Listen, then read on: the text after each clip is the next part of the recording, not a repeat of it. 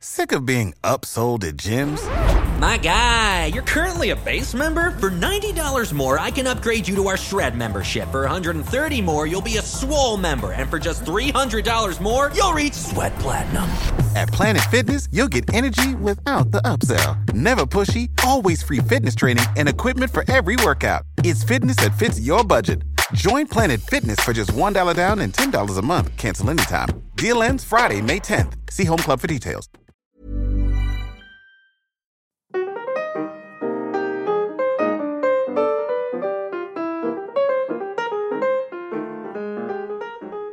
Hello, and welcome to the third episode of Troubling Issues, the podcast where we talk about comics, but it's not just for comic book fans. And this episode, we'll be looking at Marvel Premiere number 60 from June 1981, featuring, appropriately enough, a story about a time traveller known as Doctor Who. Just a word of warning, this comic is fairly hard to get a hold of these days and not available digitally, so if you want to read along, you may have to do some searching on Amazon. But without any further ado, here's the show.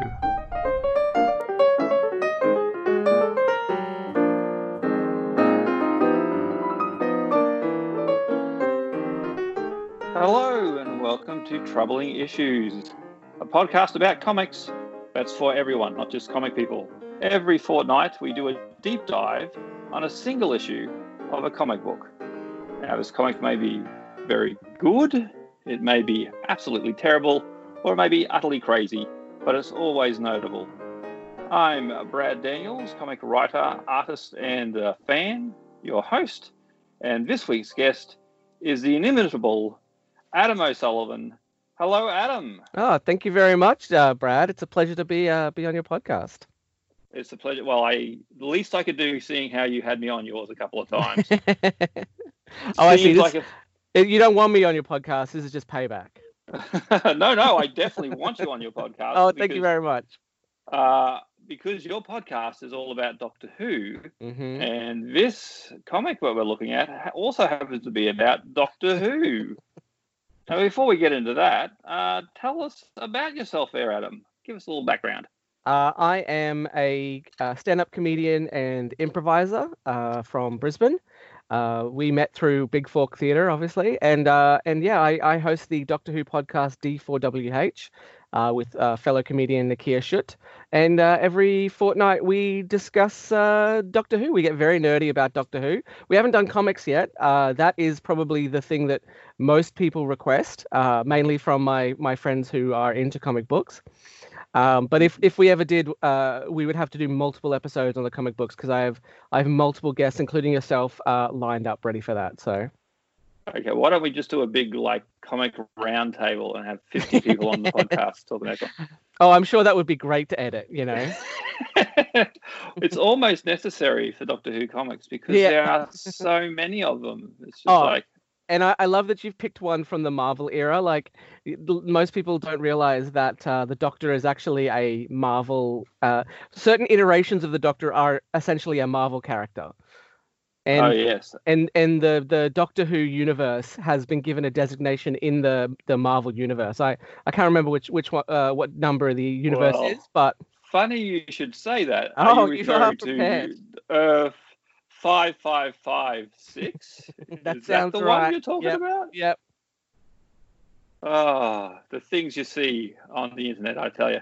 I only know that because I was doing some research yesterday, and I found out there's a character called Death's Head, and he started off in the Transformers comics, went into the Doctor Who comics, and then it finally ended up in Fantastic Four, Thor sort of comics. So those are all connected.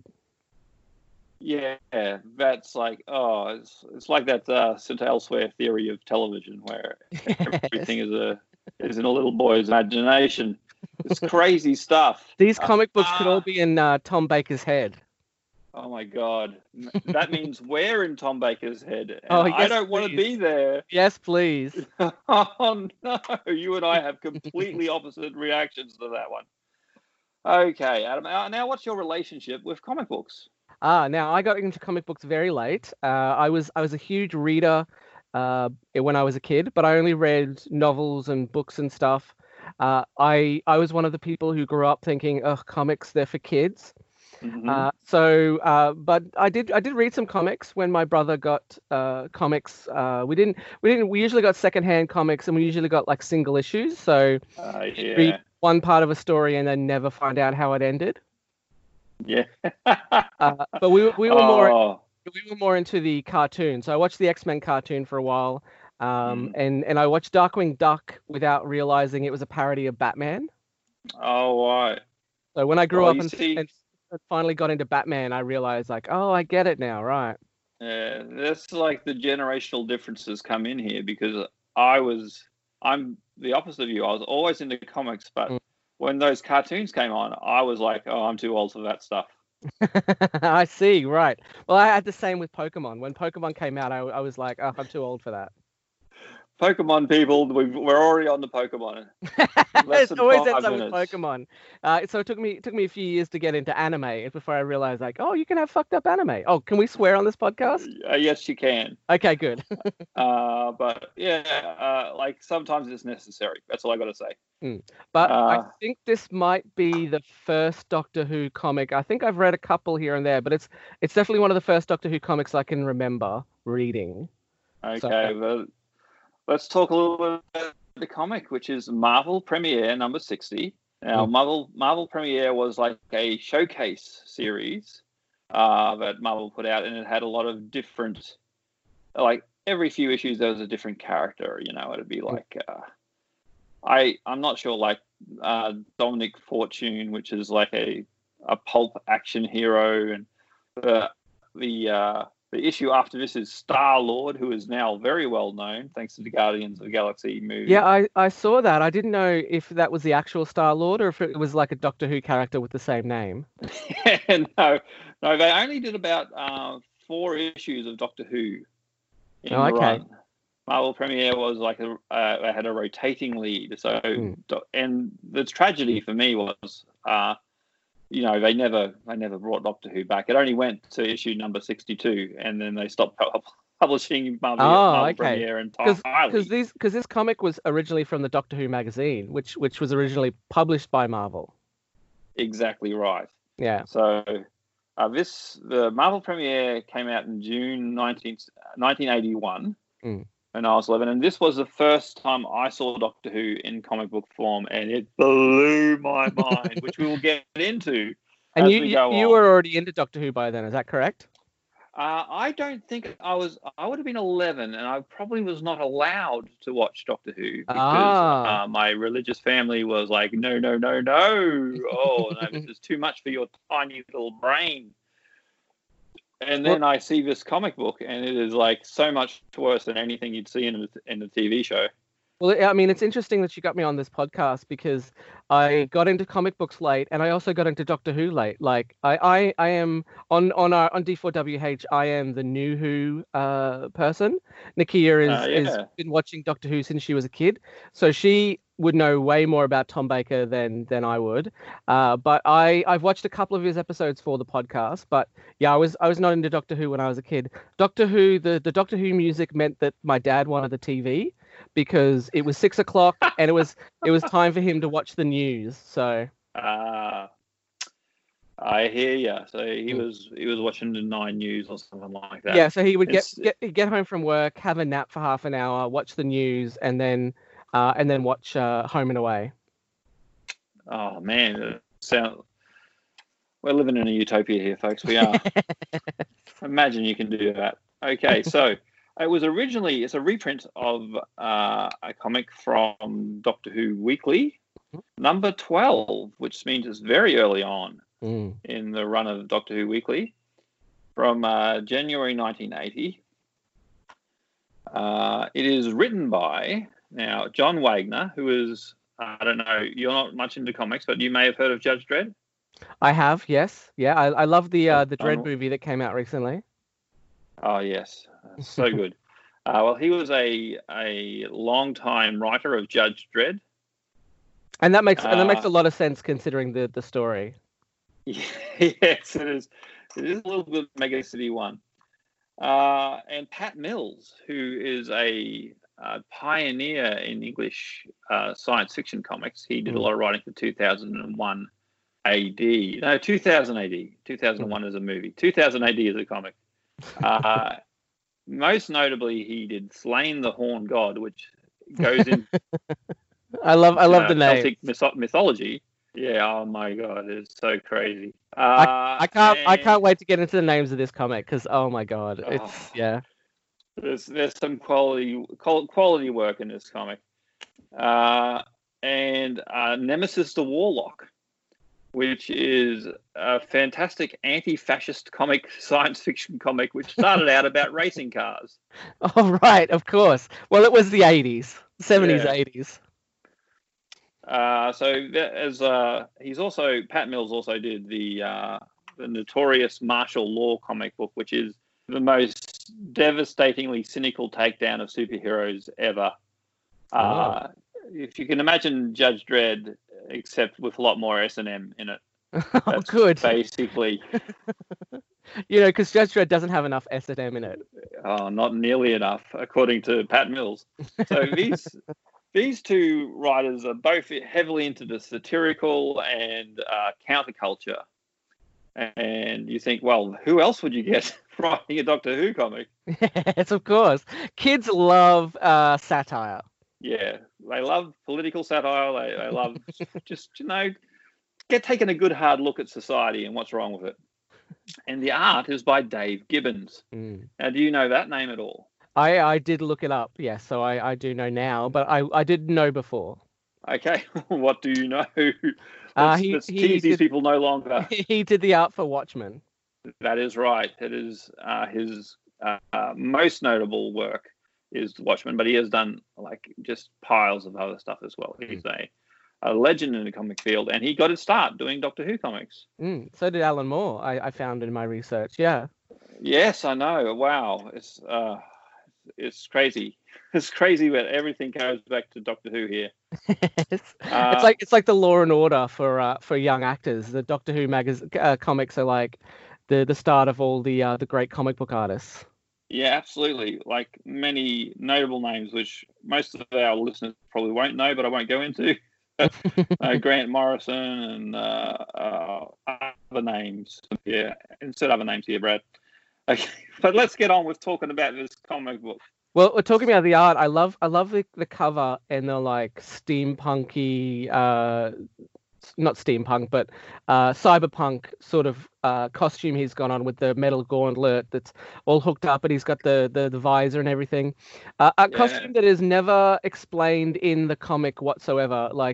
Ever. The Doctor wears it briefly, but it's never explained, and it's not like he wears it the entire comic. I think I can fill in the gaps for you there, mate.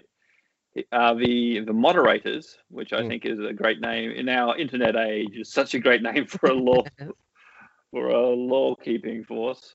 They use that equipment to teleport around. Right. It's his own jury rig teleporter, which leads to a pointless sequence later in the comic. I agree. When I was an 11-year-old kid and I saw this cover, I was like, "Oh my God, that's the coolest thing in the world!" Yeah, because it's on the cover, so you would expect it to be most of the plot, but it isn't. It is literally one of the panels from the comic traced over.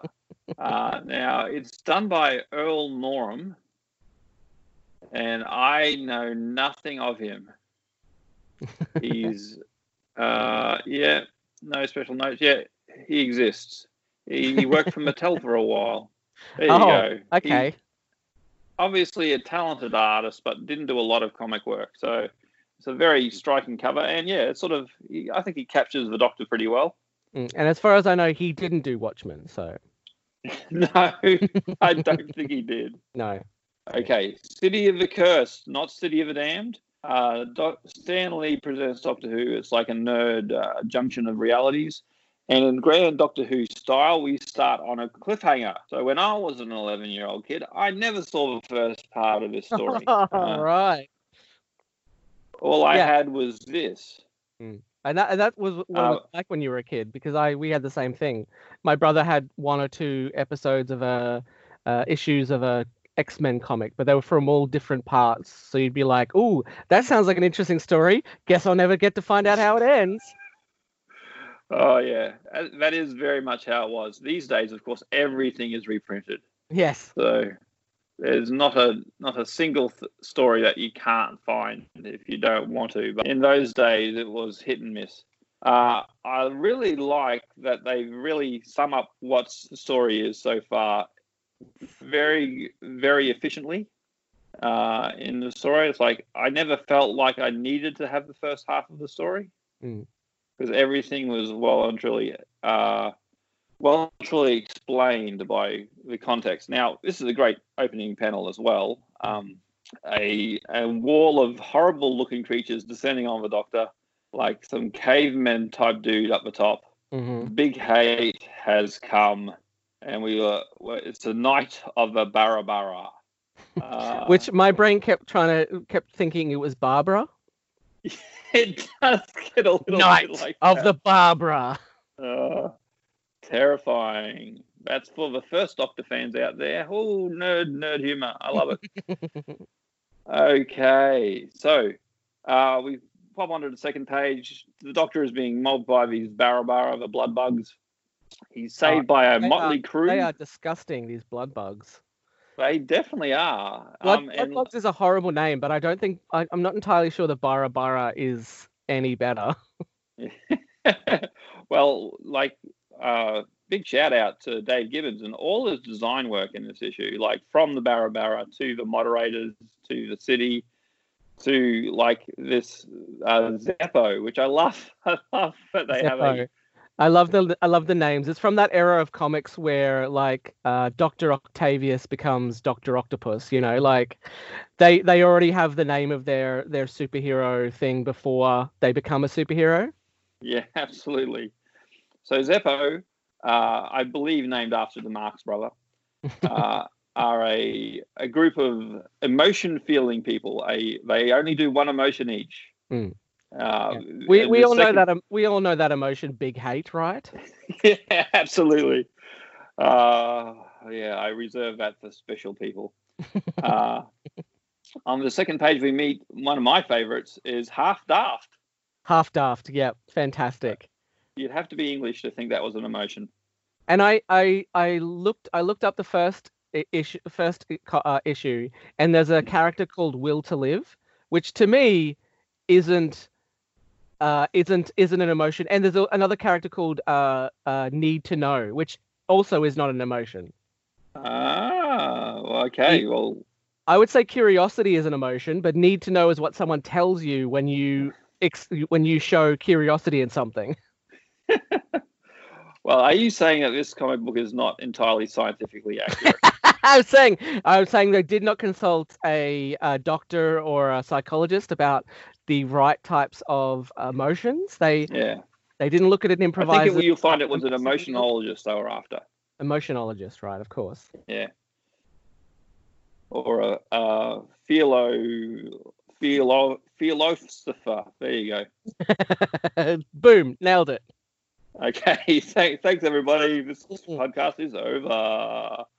Okay. Continuing with the story. There's a tidal wave of blood bugs hitting the moderators at the bottom of page 2. A tide of death. Fantastic, very BBC costumes for these moderators. Did you when I looked at my research? Apparently, they pitched it as a TV story. Oh, really? Yeah, but it was rejected, and I assume it's because it would have been too expensive to make. Oh yeah, there's all sorts of crazy things. There's a chase scene in here. Not to get ahead of ourselves. Yes. They never have chase scenes in Doctor Who. Well, they have driving around scenes, but Doctor Who chase scenes are a different thing. Usually with very slow-moving mining carts. Yes, indeed. Oh, I can barely contain my excitement. The moderators could feel no emotion. We find out on page 3. The blood bugs strip the flesh off them. Tasty. Amazing detail. I would have loved to have seen the sort of effects they would have tried to do on the TV show to do that. It would have just been okay, you sit there, and then we're going to superimpose a skeleton over you, and then you'll be a skeleton. Yeah. It would have been a dissolve fade for sure, with some rubber blood bugs being thrown on screen by some stage hands, I'm sure. Like the Cybermats. Oh my god. There's definite Cybermat DNA in these blood bugs. Yep. Okay, and then we meet Silly is being silly. Silly also not an emotion. It's what someone is, basically. Yeah. And the mystery is that the blood bugs who bit the Doctor die, and no one knows why. We do a little bit more. Meet a few more identities, a few more personalities, if you will, in Zepho, including Humble, who wants the Doctor to wipe his feet on him. We meet Nervous has had a breakdown. The Doctor, and I think once again, very good likeness here by Dave Gibbons. Figures out it's adrenaline which is killing the blood bugs. And when we have, I love, page 5 now. We're looking at just the skeletons everywhere. This is like the collateral damage in this story is very, very high. So many people die. They might have been worried that they would get scare little kids with all the skeletons. Yeah, well, this would have been at the point in history where Mary Whitehouse and her I can't remember the name of the organization, but People for Decency or something like that was really gunning for Doctor Who, so they probably thought it might have been the best thing to politically not to get into that. And then we get into fantastic gigantic machinery, the blood bugs getting sucked up and shipped away in giant trains, Doctor being an action hero and throwing a spear at Big Hate. Which is are they going to have Doctor spear this guy? That'd be crazy. But he doesn't hurt him. He just spears his loincloth to a tree.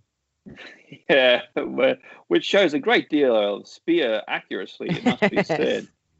The Doctor is, of course, known as the Great Emoter at this stage. Well, he has all the emotions. He does have all the emotions. And actually, we'll get into it, but there's some very funny little bits in this comic. These guys, the writers, know what they're doing. Okay, so action hero Doctor. They get into a fight with the Hate tribe. Doctor climbs up the top of some sort of harvester machine. Now I love this joke where he's like, I do apologize. Was that your face? That's right. And he clearly just judging by the panel, he hasn't punched the guy. He's just pushed him out. So he's just given him a face plant. Get out of here, you. Yeah. Into the gigantic harvesting machine, which once again, great design. Oh, beautiful. I especially love the panel where you can see the people beside it and you realize exactly how big it is. Oh yeah, the scale of this is this could never be done in Doctor Who. They could never get this. You would have horrible little models or something, and then superimpose people over the top of it. It would be a nightmare to do on today's budget. Yes, indeed. But that's the good thing about comic books is they have unlimited special effects budgets.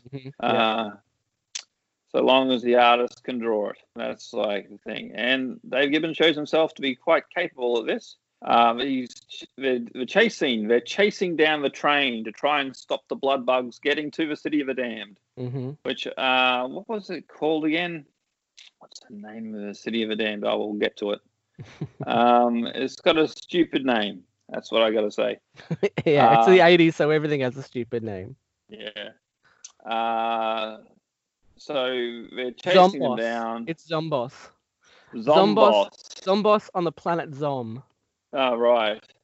Full of zombies, maybe. Whoa! Satire!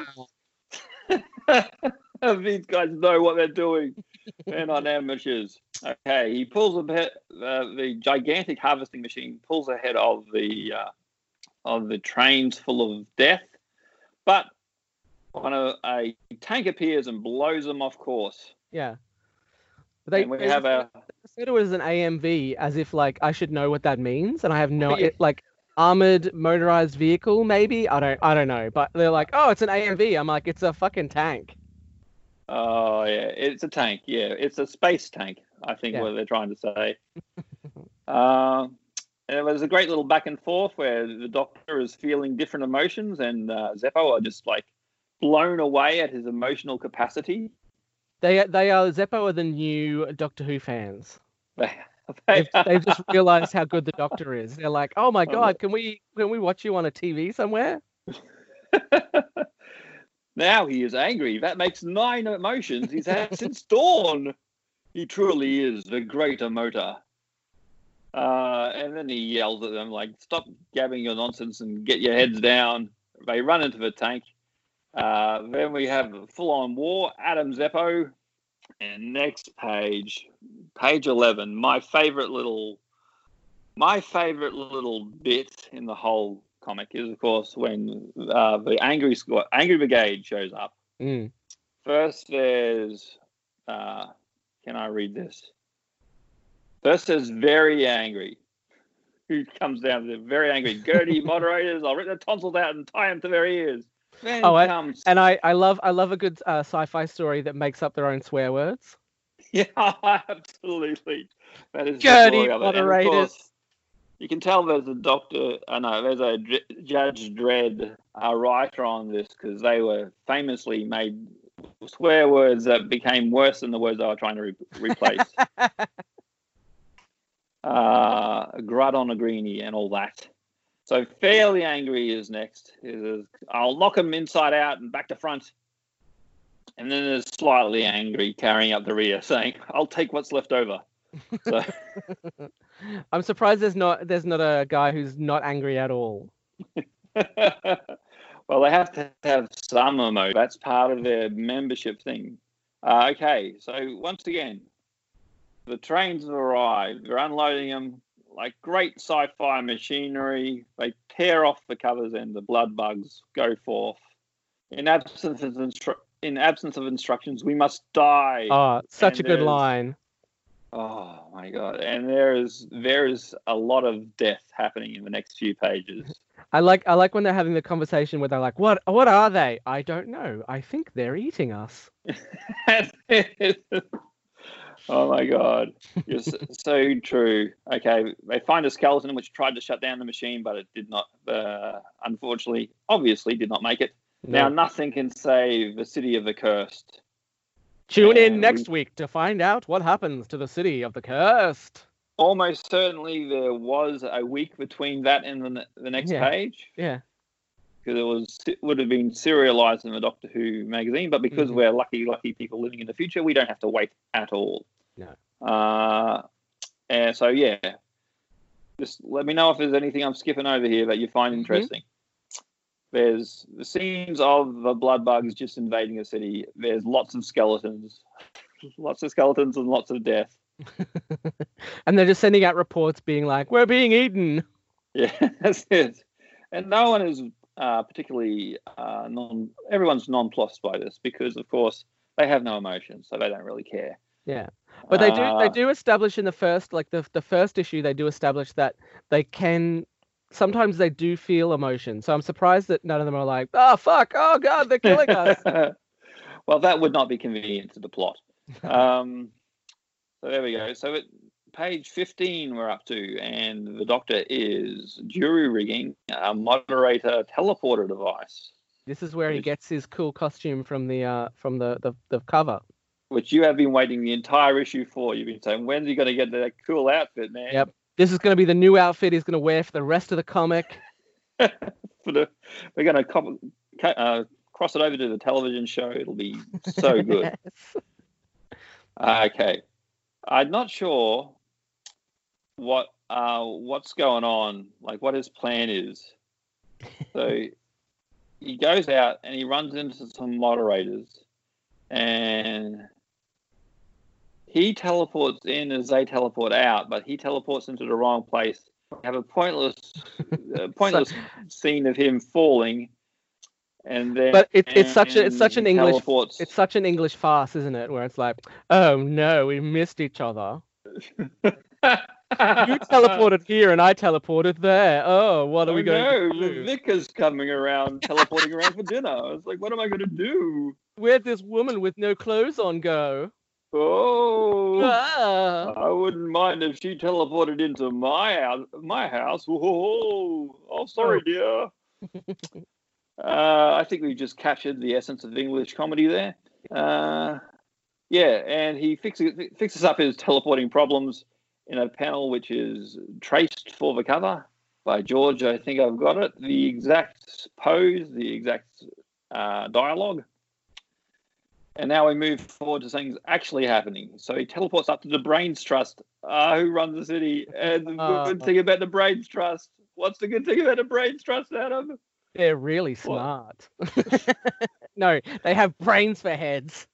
They have brains for heads.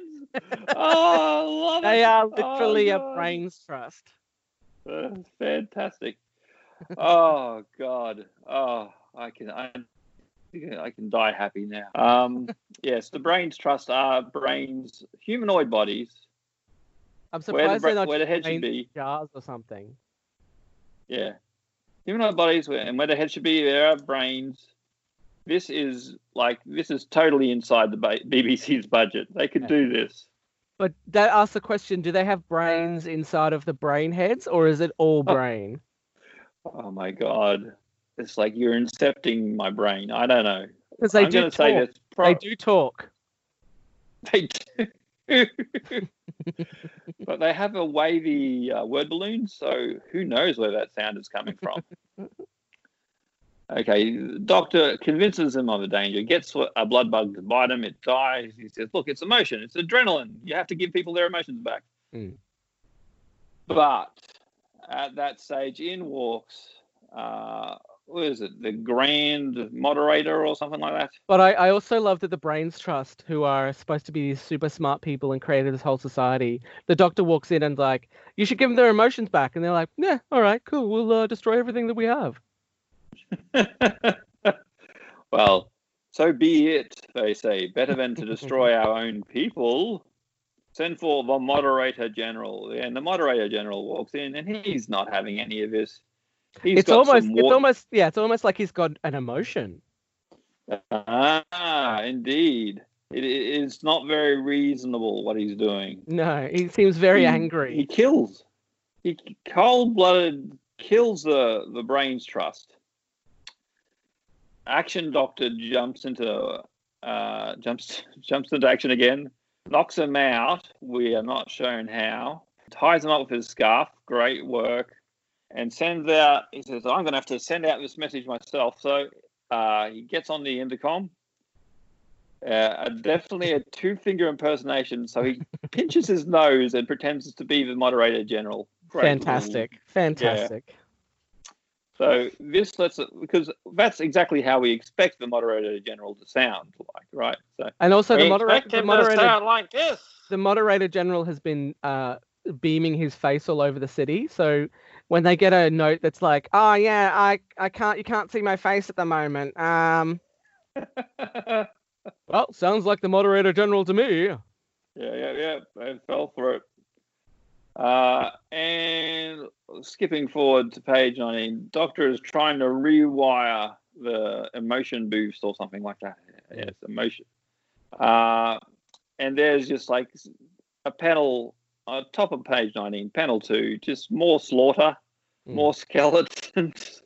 It's surprising So for much such small death. creatures they don't fill up. They don't go, well, I'm done. I couldn't eat another human. Like, just give me a couple of minutes and I'll be ready again. They got hollow bones, these blood bugs. They love it.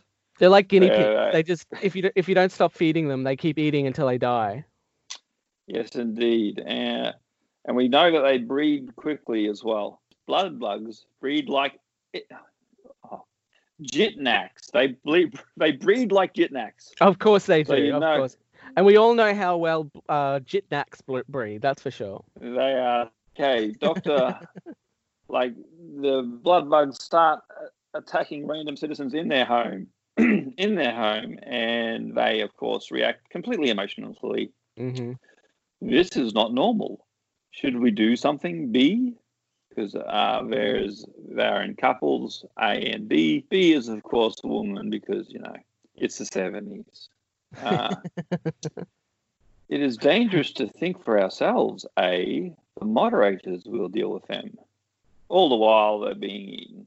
Okay. I mean, like, I know they don't feel pain, but you would think that if they were being eaten, they might do something, like, they might flick them off or something. Yeah, it sounds like something that you'd expect. Yeah, but they're just like, nah, all right, I'm being eaten, cool. Yeah, I think they're trying to make a point about how emotions are so important. Like, they're doing, like, basically a whole Star Trek episode with Spock, Yeah. Logic is not enough. Okay. Spock would be eaten by the blood bugs, but Kirk most definitely wouldn't. Oh, definitely not. Definitely not. Right, we are. So the Doctor sends out, using the Moderator General as a puppet. Very weekend at Bernie's. Yes, very, very weekend at Bernie's. Sends out the message. Everyone must visit their Harmony booths immediately. Got that? A little doctorism at the end. I will obey. People go in. Then some hot bald chick gets her emotions back, which kills the bugs. Oh, baby. Speaking of Star Trek the motion pictured bald chick. That's what I'm talking about. But then we get the men and women are different because men are just killing everything. Yes. Yeah. He's killing him because they ate his mate. So they fridged that poor woman just so they could have one panel of catharsis. Mm. Much later, the rebels of Zeppo reach the watchtower. And Doctor has won, very angry, wants to beat up the moderator. But no, Doctor says, violence is over. I must leave you soon, and Zeppo will rule the city. Now, this is a terrible idea. Oh, 100%. And this is a criticism leveled at Doctor Who quite a bit. That he tears down the society, then he says, okay, my job is done, pops off. And, half-daft and humble can run the city. Oh, God. Yeah. With Silly. Don't forget Silly. He's going to be Need to know. The chief medical officer. Do you think Need to Know will ensure that everyone knows or that no one knows? I think Need to Know it's only logical that he will end up in the espionage espionage department. So she just says to everyone, no, you don't need to know. You don't need to know. Exactly right. So yeah, well, maybe this could work. So you got half-daft, very angry. He could run. I don't know, Department of the Interior. And I love that the Doctor says the time for violence is over. Like, it's okay when he's doing the violence, but as soon as he's finished doing violence, he's like, no, we don't need to do violence now. Yes, that is a very Doctor thing. It is like, yeah, do as I say, not as I do. I beat the crap out of the Moderator General, but no, you don't get to. I do. No. It's okay if I do it. Like, if I destroy a civilization, that's okay. Yeah. You destroy one, you're bad. This is a personality flaw that we could go into, perhaps on your podcast. That's a whole other podcast. Yeah. So we get to the last page of the story, page 22, and Maya has flown by. I'm assuming these numbers, yes, they are including ads that we haven't read, so there's probably a fair bit less than 22 pages to the story. Okay, and the Great Omoto will spread his being all over the city. This is a prophecy The greater motor will spread his being over the city, and all the people will be like him, and he will become one with the people. Oh my, he's got a lot of work to do. Yes, indeed. Now, any human being would be thinking it's time for a sex cult. But no, He's like, I've got a better idea. A few days later, the TARDIS was prepared and ready, and he wheezes off in the TARDIS. He is gone, but he left his E-wave patterns. Before we destroy this machinery, we can give it to everyone. We can give everyone in the city a perfect set of emotions, just like the Doctor. And everyone turns into the Doctor. Yes. And I love that the Doctor doesn't see any problem with that. Yeah, of course not. Wouldn't the world be better if it was full of atoms? Well, that would make me a little bit less unique. Well, yeah, it would make you entirely less. You'd be totally. You would not be unique. But within days, they've all managed to grow hair and knit like giant scarves. Yes, I can imagine there's I imagine that's the basis of their industry now. Yeah, they started off as Tom Bakers, and then they put it all away when they became zombies, and then they were like, "Oh, what are all these scarves here?" we were holding. Well, I don't know. I can't think of a reasonable explanation for that other than that, that's the basis of their commerce now, is that they're the intergalactic scarf merchants. Yes. No, I'm the Doctor. No, I'm the Doctor. No, I'm the Doctor. No, I'm the Doctor. We're all the Doctor. Yeah, so what? It's a cute little ending where everyone's their Doctor. It's like a little nerd paradise where everyone gets to be a little bit quirky and wear stupid outfits, and no one judges them for it. It's like very much a nerd fantasy that we're seeing at the end there. And of course, the little sting at the end is Doctor in the TARDIS saying, "Oh well, I suppose I'll grow out of it." Walk, walk, walk. Waka, waka, waka.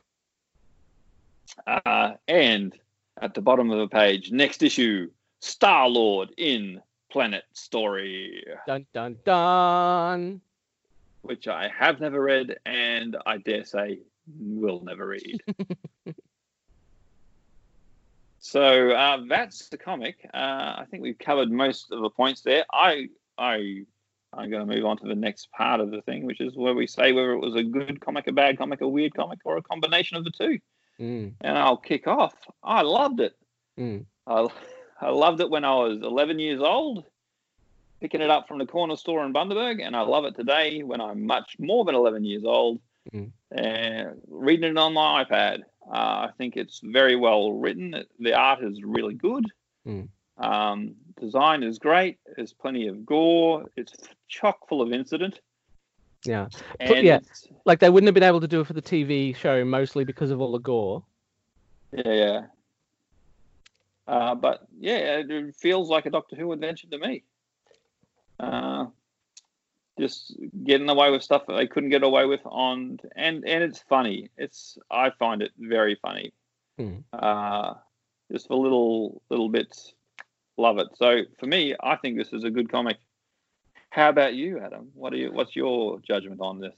Look, overall, I did enjoy reading it. Yeah, it was not as terrible as I imagine a Doctor Who comic could be. I don't even when I do read comics, I don't tend to read comics that are based on TV shows, just because it's like, well, I've always started getting into like comics and books based on TV shows, because I always had the idea of like, well, the TV show does the main story. Why would I want to read these other stories? But I mean, they capture the Fourth Doctor, Tom Baker, really well. The art's really good. I really enjoy that. Overall, the story is very silly, and I agree with whoever decided it shouldn't be on the TV show, because it doesn't feel like a TV episode. It feels very different from what they were putting on the TV. But yeah, overall, I enjoyed it. It is very silly. But yeah, look, I didn't get bored. That's for sure. Okay. So that's a qualified good, I'd say, from Adam. Well, look, I think like Better you, than you if I had thought. read it when I was younger, I would have enjoyed it a lot more. But you know, it's not a terrible story, and I would recommend it if someone wants somewhere to get in with the Fourth Doctor. Ah, good-o. Well, there you go. High praise indeed.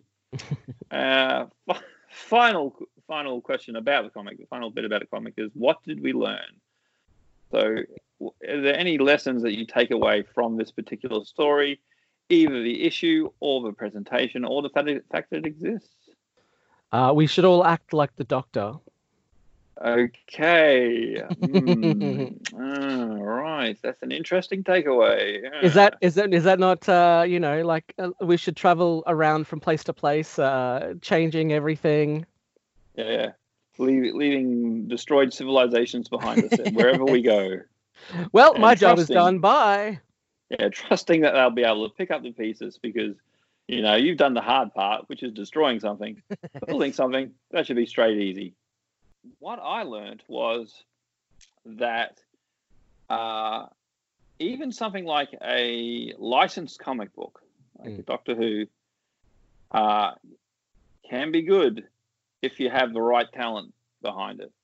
That's true. That is true. And I think that's what makes this story work so well. They understand, like, as far as I can tell, was it John Wagner, Pat Mills, the writers, Dave Gibbons, they all understood what Doctor Who was about. They grokked it, and they are all very skilled and talented artists, and they put together something that was good. So it's not. Yeah, it's not. There are bad Doctor Who comics. Let us say that. Let us not. Let me harbor no illusion that all Doctor Who comics are good. No. But this one is very good. So yeah. Yeah, and I mean, when I say that this would not have worked for a TV story, that's essentially what I want from a Doctor Who comic. Is I want something that goes in a direction that they wouldn't have been able to do on the TV. Because if you're just going to do a story you could have done on the TV, well, why do it as a comic? The good thing, like you mentioned before, they can put anything into the comic because all they have to do is just an artist just has to draw it. That's right. I'm glad to agree with you on that one there, Adam.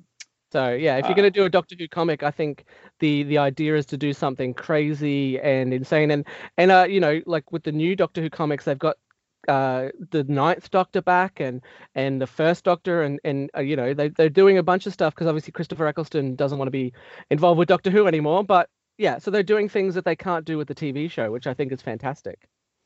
Yeah. That is the thing. You don't want to just retread stuff that's already been done. You want to take it in new directions. Yeah, exactly. Take advantage of the medium. Good stuff. Okay, now we move on to our next section of the podcast, which is a question from the internet. Now, I found one. Okay. Yes, this is one that has not been answered. Okay, it's 2 questions, but I'm going to stick with... I'm going to ask them both, but you only have to answer one. Okay. One, this is from Rob Adams on Facebook.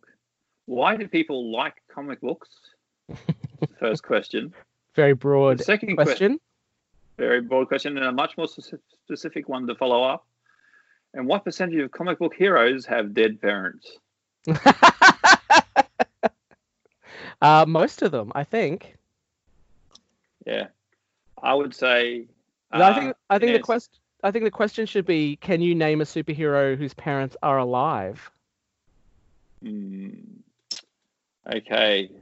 There was Thor's dad's alive for most of. He does die though, but he's alive for most of it.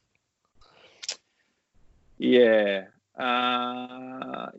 Kid Flash maybe has his parents are still alive. Robin used to have. There've been 5 Robins. One of them had parents that are alive.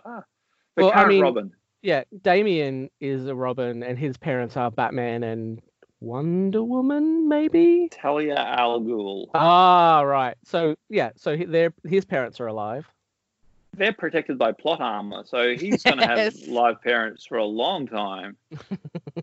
So So we can say at least 2 comic heroes do have parents that are alive. The Flash used to have a pair of living parents, but then they did some time travel shenanigans, and his dad got framed for murdering his mum. Oh my God. So, yeah, I know. Exactly. So Tim Drake, Robin, used to have his parents alive, but then they got killed. Yeah, don't be a superhero. People, if you like your parents, because they won't hang around very long. Yeah, that's an interesting question. I can't name any superhero who has normal parents whose parents are alive. It's very interesting. So, and I think the reason people like comic books is because all of their parents are dead. It's like, mum and dad can't tell me what to do anymore. I wish my I'm parents Superman. I wish my parents were dead so I could be a superhero. Yeah. Oh my God, Superman's the worst because he has 2 sets of parents and they're both dead. He's got his Krypton parents and his Earth parents, and they're all dead. Or Spider-Man, where his parents are dead and his uncle is also dead. Oh my God, it's like so much death. Oh, yeah. So just if you like your parents, if you like your family, don't become a superhero, folks. That's the takeaway from that one.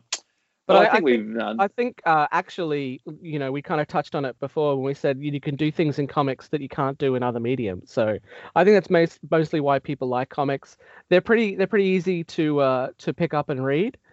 If you're not even if you're not a huge reader, like my brother was never a huge reader. That was the main distinction between the two of us. But he liked comics because he could look at the pictures and so I think it's an easy medium to get into. It's not as dense as trying to pick up a novel.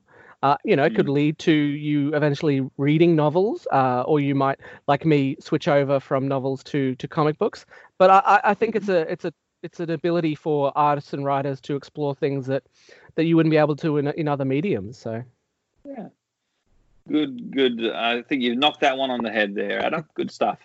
Thank you. Okay, so second last section of the podcast. We're really winding up here. It's been wonderful having you on board there, Adam. Oh, thank you very much. It's been a pleasure to be on. Okay.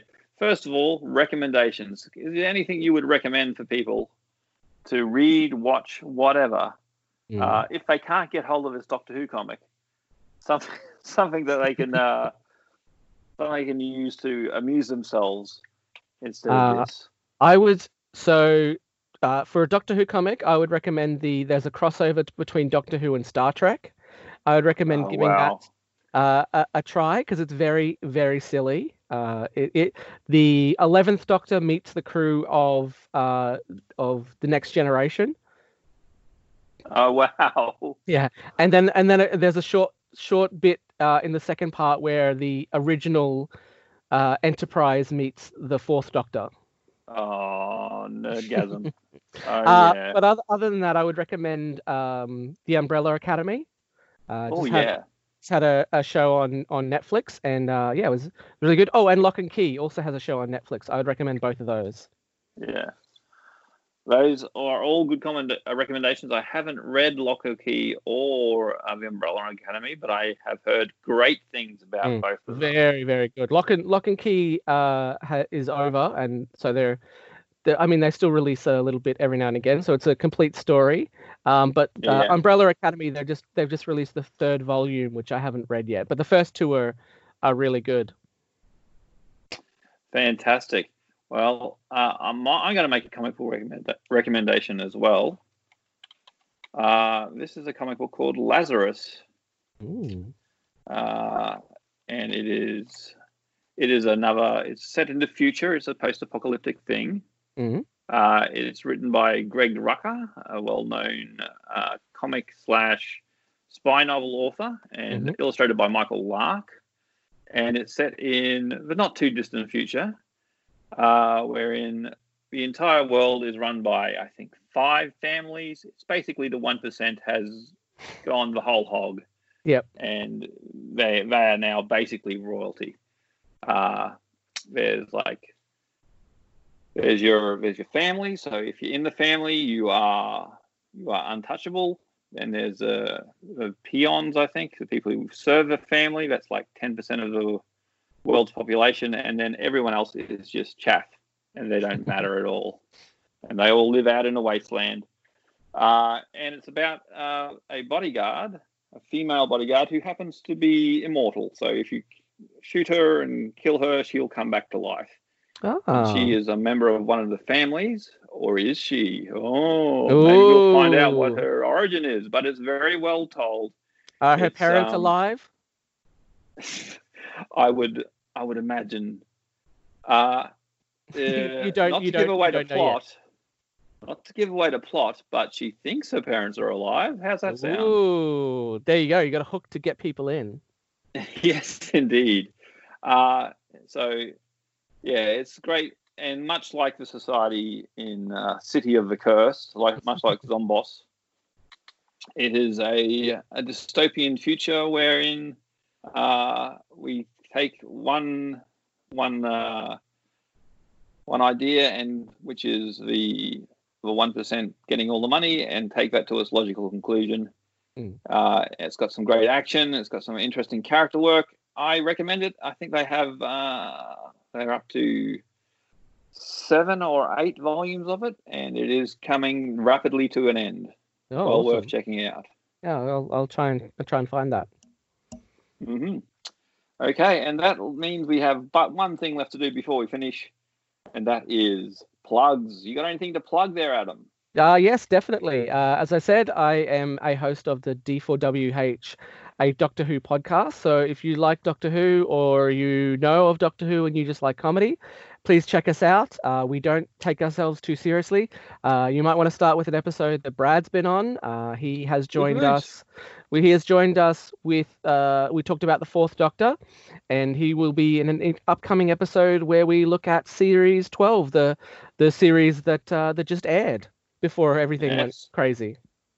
I really enjoyed being on that podcast, and I think, it's well worth listening to for anyone who is into Doctor Who or curious. Anyone who's Who curious.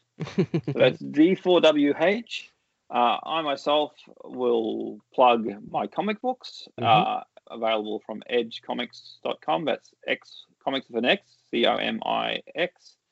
Edgecomics.com. You can buy digital, you can buy physical, but please buy my comics. Please, please, please. Please do. I have most of your comics as well, so yeah, I recommend those. No, I can't sell them to you. I have to sell them to other people now. And that's it. That's Troubling Issues for this fortnight. Thank you very much, Adam, for being on board. Thank you very much for having me. No worries at all. We should have some rockin' music in the background as we say this. I'll be back in a couple of weeks' time. No, rockin' music, not that. Oh, God. We'll be back with another issue. Not sure what, possibly a Batman issue. That's all I'm going to say. And this will be an epic comic when we get onto it. So thank you again, and bye.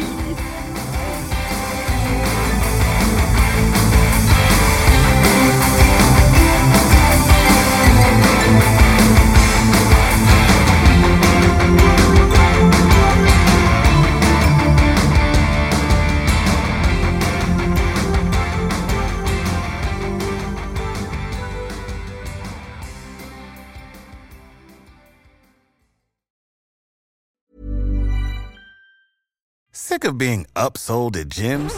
My guy, you're currently a base member? For $90 more, I can upgrade you to our Shred membership. For $130 more, you'll be a Swole member. And for just $300 more, you'll reach Sweat Platinum. At Planet Fitness, you'll get energy without the upsell. Never pushy, always free fitness training and equipment for every workout. It's fitness that fits your budget. Join Planet Fitness for just $1 down and $10 a month. Cancel anytime. Deal ends Friday, May 10th. See Home Club for details.